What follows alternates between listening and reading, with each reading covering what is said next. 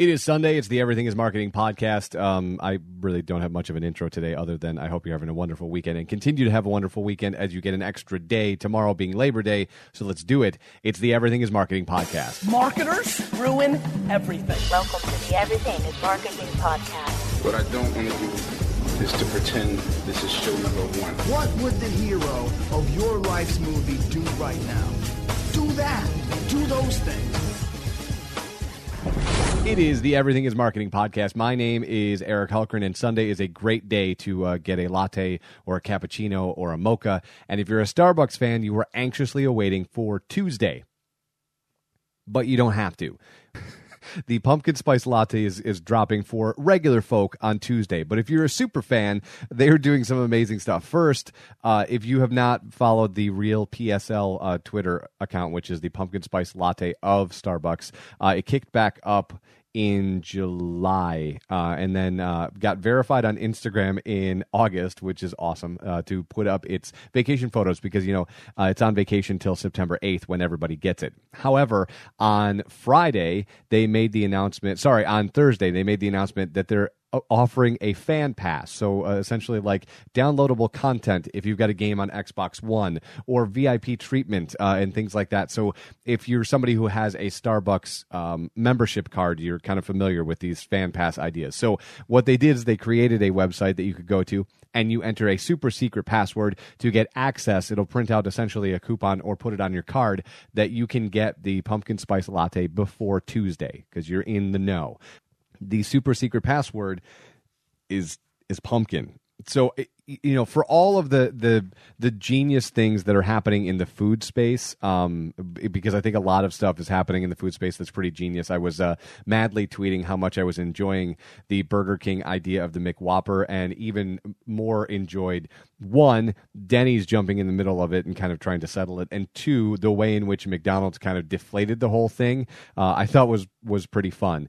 And it's always fun to see those guys kind of go at each other. In the coffee space, it doesn't really happen as much. So I think the pumpkin spice latte and ideas like it on the Starbucks side, that's why they kind of run away with the social equity, I would say, of the coffee universe, because they're doing really crazy stuff like this. So if you go and check out the Instagram of the Real PSL or go to the Starbucks Twitter account or the Real PSL on Twitter, you understand what I'm talking about when they take something that's inanimate and, you know, a mascot, any sort of mascot, and they give it a life of its own. This is pretty fantastic. Giving people a 5-day jump start on the pumpkin spice latte. I mean, you're seeing the memes. You've been seeing the memes for the last 3 weeks of people who are losing their mind because pumpkin everything is coming. And you're either pro pumpkin is everything because you're a fan of fall like I am, or you hate every minute of this. That said, if you're on Team Pumpkin and you're excited about the pumpkin spice latte, then you're really excited about this. So you've got a chance. It's Sunday. You've got 2 whole days of drinking pumpkin spice latte before the rest of the world does it.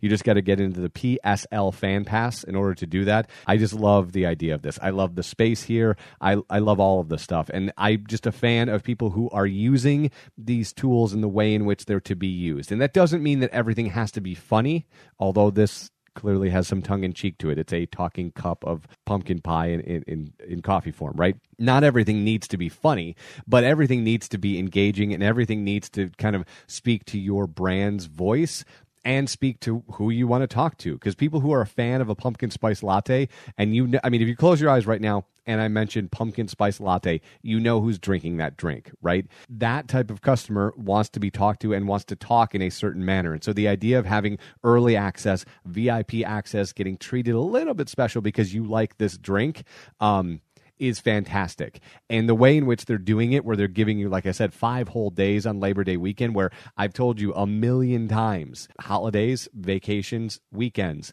those are the only times that people change their habits, meaning they may drink more than 1 cup of coffee on a weekend day, Saturday, Sunday, even on a Labor Day weekend, right? So why not be the one that gets in there and gets them to create another reason to go? If they're going for a regular coffee in the morning, can they come in the afternoon for a pumpkin spice latte? Because you're going to change the way in which they consume their afternoon drink, it's one of those days, whatever that may end up being.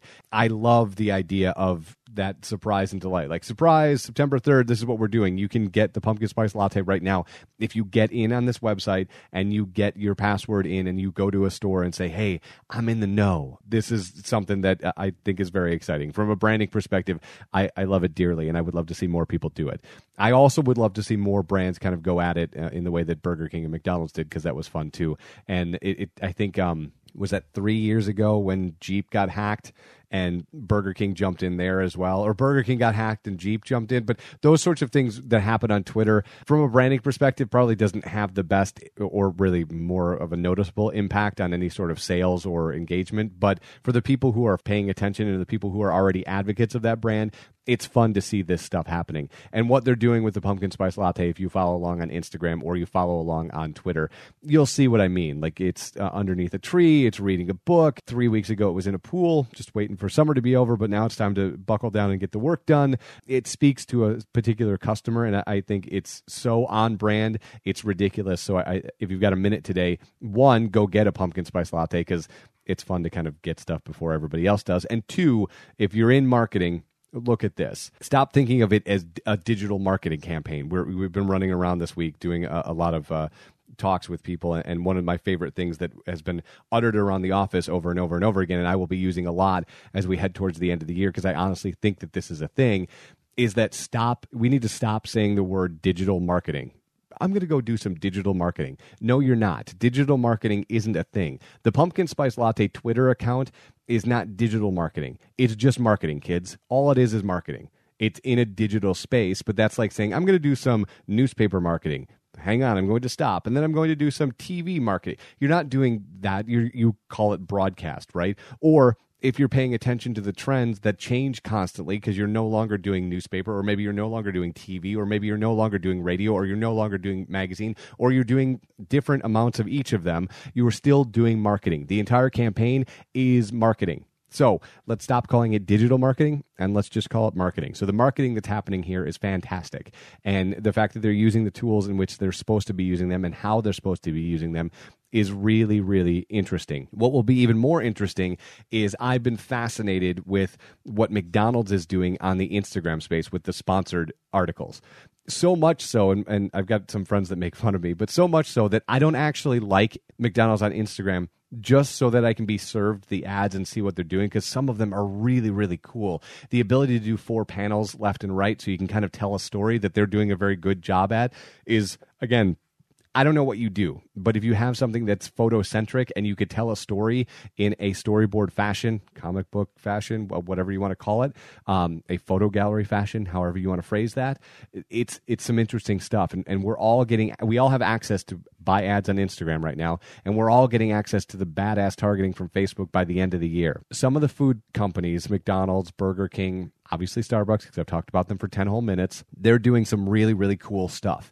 And if you've got some time this weekend, there's some good accounts to follow, I think. And again, if you're following, or I should say better yet, if you're not following McDonald's on Instagram, good, because you get some really cool content and see how they're using the platform and maybe be able to apply that to what you're doing and what you should be doing going into fourth quarter. Have a wonderful, wonderful Sunday. We will talk tomorrow. It is the Everything is Marketing podcast. My name is Eric Hulkran.